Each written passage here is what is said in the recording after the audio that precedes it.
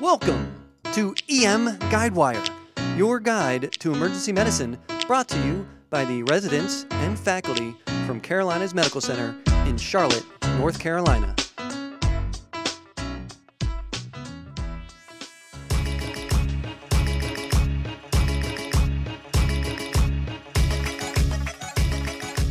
Core concepts of emergency medicine. Hey there, Guidewire listeners. Thank you for joining us here for another episode of Core Concepts brought to you by the EM Guidewire team at Carolinas Medical Center. Today we're going to go down the path of pregnancy, more specifically, trauma in pregnancy. In the studio, we have myself, Mark Kastner, PGY1. Claire Milam, PGY2. And Bryant Allen. But before we get started today, today's episode is brought to you by Mansplaining. When two guys try to talk to you about changes in pregnancy. Mansplaining. Okay, team, what is your initial gut reaction when you hear overhead, OB trauma code 1, 10 minutes out by ground? Usually I get real hot and sweaty because not only do I have a potentially sick trauma patient en route, I really have two. That's a pretty good point, and that is exactly why we're here today, to help eliminate your fears regarding traumatic injury in pregnancy with a bit of preparation. But wait, bad things don't happen to pregnant people. Unfortunately, the reality is that bad things do happen to pregnant people and a lot more frequently than we would like. In fact, trauma is the leading non-obstetrical cause of maternal mortality in the U.S., and up to 7% of pregnancies are complicated by some form of trauma. That sounds like a lot. But isn't trauma something that complicates all of our lives? Why are the pregnant folk all that different? They are different for a ton of reasons, both in pre-traumatic physiology and in expected injury patterns. Before we get into the actual pathology, we should first talk about normal pregnancy physiology because it matters a lot here. Oh, I got this. First off, their abdomen gets larger as they progress along in their pregnancy. By about 20 weeks gestation, their uterus is expected to be at the level of the umbilicus and grows all the way up to the costal margin. This displaces the intestines northward, somewhat protecting the bowel at the expense of exposing the uterus and the fetus. Peritoneal irritation and distension may be slightly less obvious on exam. Exactly right regarding expected abdominal changes. This also pushes the diaphragm up, which can lead to implications if you need to do things like a chest tube down the line. Okay, wait, so how would you know if they have a distended abdomen or if that's just a baby growing there? It's tricky, which is why it's important to know how many weeks gestation they are so you can estimate if they are appropriately gravid or not. Let's also remember that later in pregnancy, the fetus may be lower into the pelvis, increasing the risk of fetal skull trauma, such as a skull fracture in the case of pelvic injuries. Thankfully, the fetus is cushioned by the amniotic fluid, which helps to displace some of the forces from the trauma. Amniotic fluid can also get into the maternal blood. We'll get there. Let's stay on track here. Another crucial physiologic change relevant in trauma is the change in volume status during pregnancy. Plasma volume increases by about 40%, and the red blood cell volume also increases, but by a lesser percentage of only about 15 to 25%. This change leads to a lower measured hematocrit, something we call the physiologic anemia of pregnancy. Also, after about week 10 of gestation, mom's cardiac output increases by about 1 to 1.5 liters per minute to help accommodate the placenta, which requires about 20% of the total cardiac output. Wow, 20% is a lot of cardiac output, especially in trauma where every cc of blood can be crucial, and all of that's kind of going toward the fetus instead of the mom. Exactly. These changes impact the mother's new baseline vital signs. Her heart rate can increase by about 10 to 15 beats per minute to help increase cardiac output, but her blood pressure can drop by about 5 to 15 millimeters of mercury in the second trimester from the decreased systemic vascular resistance that the body does in an effort to provide increased uterine blood flow.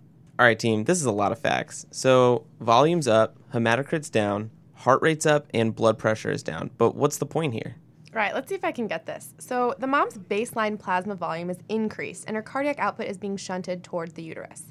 As she gets further in pregnancy and has to give more cardiac output to the uterus, her heart rate increases and it decreases the vascular resistance, allowing her to do that more efficiently. If mom presents after a traumatic injury, she may be compensating better than the average person despite significant blood loss. However, her presenting vital signs may also appear abnormal, even in the absence of injury. Correct. As stated, this is a tough population, one that requires you to remain ever vigilant. You may need to have a lower threshold for resuscitation. Remember, the patient is functionally anemic at baseline and shunting 20% of her cardiac output toward that uterus. Well, I remember learning in med school that turning a pregnant woman onto her left side can help relieve the IVC pressure due to the gravid uterus, increasing venous return and improving the mom's hemodynamics. It definitely can, preventing something that we like to call supine hypotension syndrome. And this maneuver is recommended in all pregnant patients that present with trauma, especially when they are hypotensive. But remember that being on your left side can make it harder to get IV access, to protect a patient's airway, and to maintain spinal precautions. So be careful. You can also perform manual lateral displacement of the uterus to help achieve the same effect. So choose a method, but do it. Perfect. Now, what about the physiological changes to the respiratory system? So, in pregnancy, the total minute ventilation increases following a decrease in functional residual capacity of the lungs.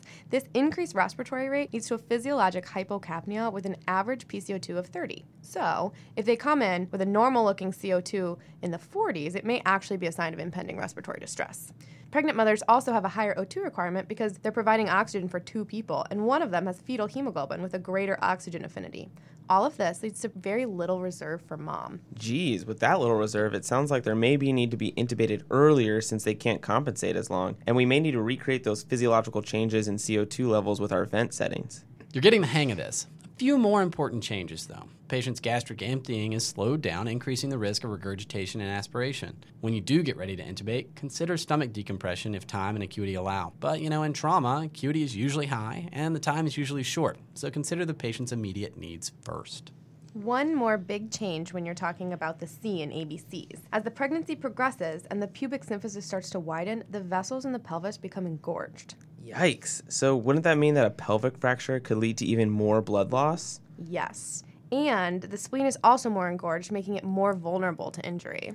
Lots of changes with lots of associated risk. Now let's start to think about things that can go wrong that are unique to pregnancy. One that's actually more common than you think is that of placental abruption. Up to 60% of severe traumas result in an abruption, and it accounts for up to 50% of fetal deaths from trauma. I remember getting tested on abruption. That is where the maternal vessels tear away from the placenta and the resulting bleeding causes it to become detached from the uterus. It's really dangerous. It compromises fetal nutrient and oxygen delivery. The only way to definitively diagnose this is by examining the placenta after it's been delivered. Oof, I can tell you that I'd be pretty grumpy if someone took away my food supply. How are we supposed to make that diagnosis in the ED? Well, Mark, you have to start with your physical exam. Inspecting for any vaginal bleeding and uterine tenderness may help key you in, especially in the setting of major trauma. Your classic triad for placental abruption is 1. Abdominal pain, 2. Large for dates uterine size, and 3. Vaginal bleeding. Your classic triad of abdominal pain, large for dates uterine size, and vaginal bleeding is not often present, but is something to keep in mind. Take a look at the fetal heart tracings, and considering the mother's hemodynamics can also give you a clue. Okay, so here's the real question. What about the ultrasound? In this case, ultrasound has a sensitivity of about 24%, but a specificity of up to 96%, making it helpful if you see the abruption, but not if you don't. The acute hemorrhage should be isoechoic on the ultrasound, but can also look similar to the surrounding placental tissue if it's starting to clot.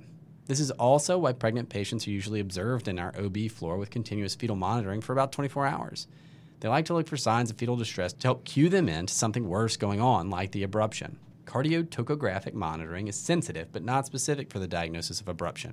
So in combination with ultrasound and examination, you can hopefully spot this pathology. If found, delivery is the treatment of choice for this because the fetus no longer has a strong oxygen or nutrient supply. So if we're concerned about abruption, what do we look for on cardiotocographic monitoring?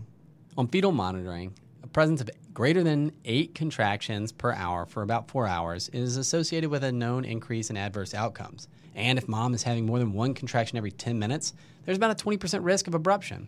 I will say a normal fetal tracing with normal physical exam has a negative predictive value for abruption of close to 100%. That's reassuring, but this is all some scary stuff. If someone is having vaginal bleeding, what else do we need to worry about? Oh, Claire, I know this one. Uterine rupture. That's when the uterus tears open, exposing the fetus to the abdominal cavity. This could be a worry with penetrating trauma or severe blunt trauma. The fetal heart rate can drop very low, and it's a slam dunk diagnosis if you can actually palpate fetal parts outside of the uterus on your exam. This is more common in women who've had a C-section in the past because there will already be some scarring and associated weakening of the uterine tissue. The mortality from this is high because of the massive hemorrhage that can occur. Don't forget about the shunting of cardiac output to the uterus.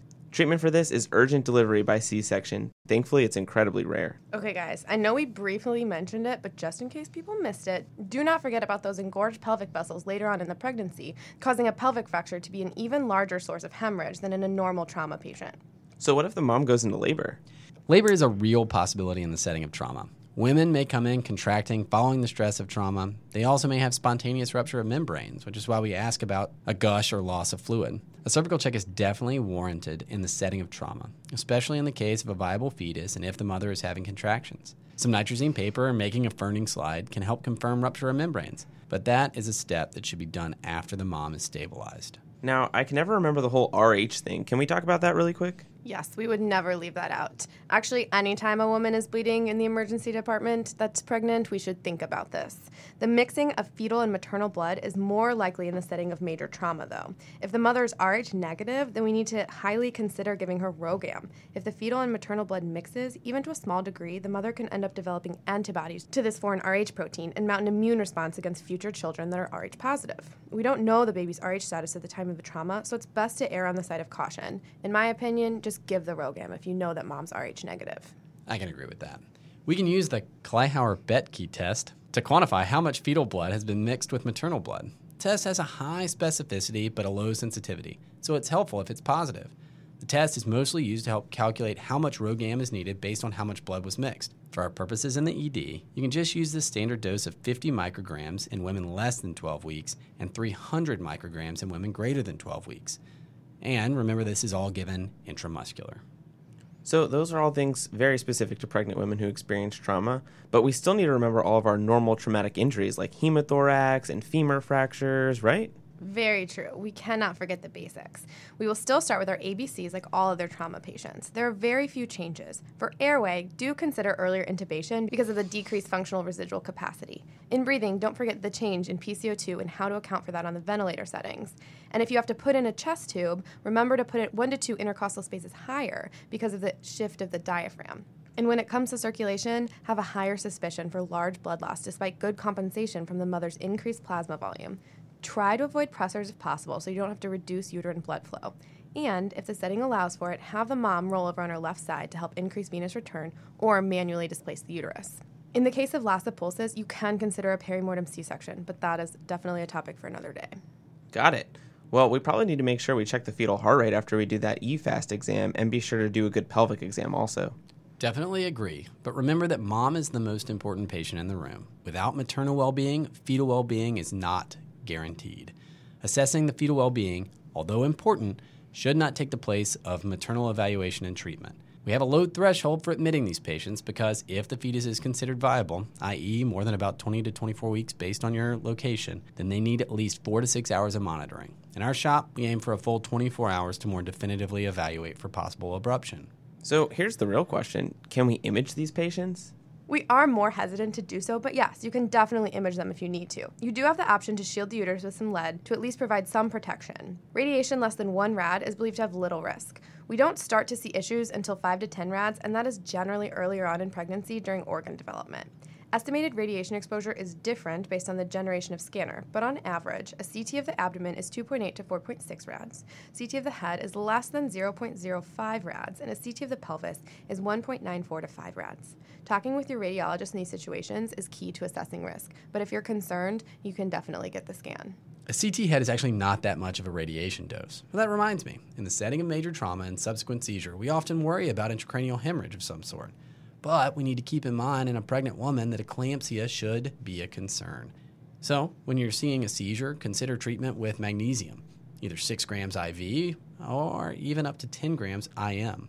Gosh, I sure used to be scared when I heard that overhead page for an OB trauma, but as second year approaches, I'm feeling much more prepared after this, guys. Let me see if I can recap this all.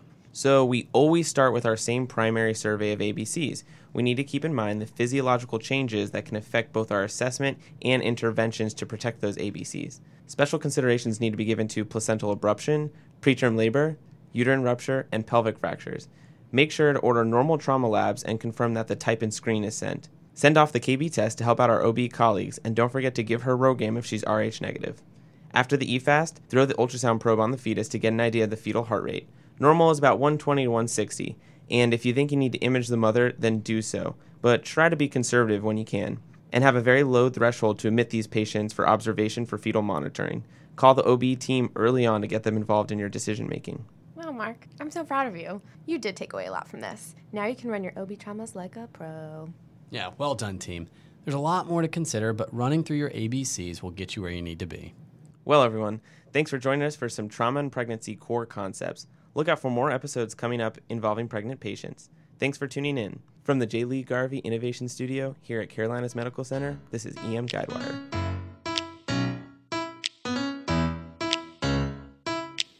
Thanks for listening to EM Guidewire. Go! Be awesome today. CMC out. Well, Mr. Hangry. I know you're afraid of uteruses, but like, come on. I'm honestly, yes, I'm afraid of uteruses. Uteri. All right. Uteruses. Here I am. I've come to get you. Like, not It's okay. just I getting just worse. also didn't know you were Worse. recording, so that's even more embarrassing. Cool. Just turn her over. It'll be fine. This is EM Guidewire.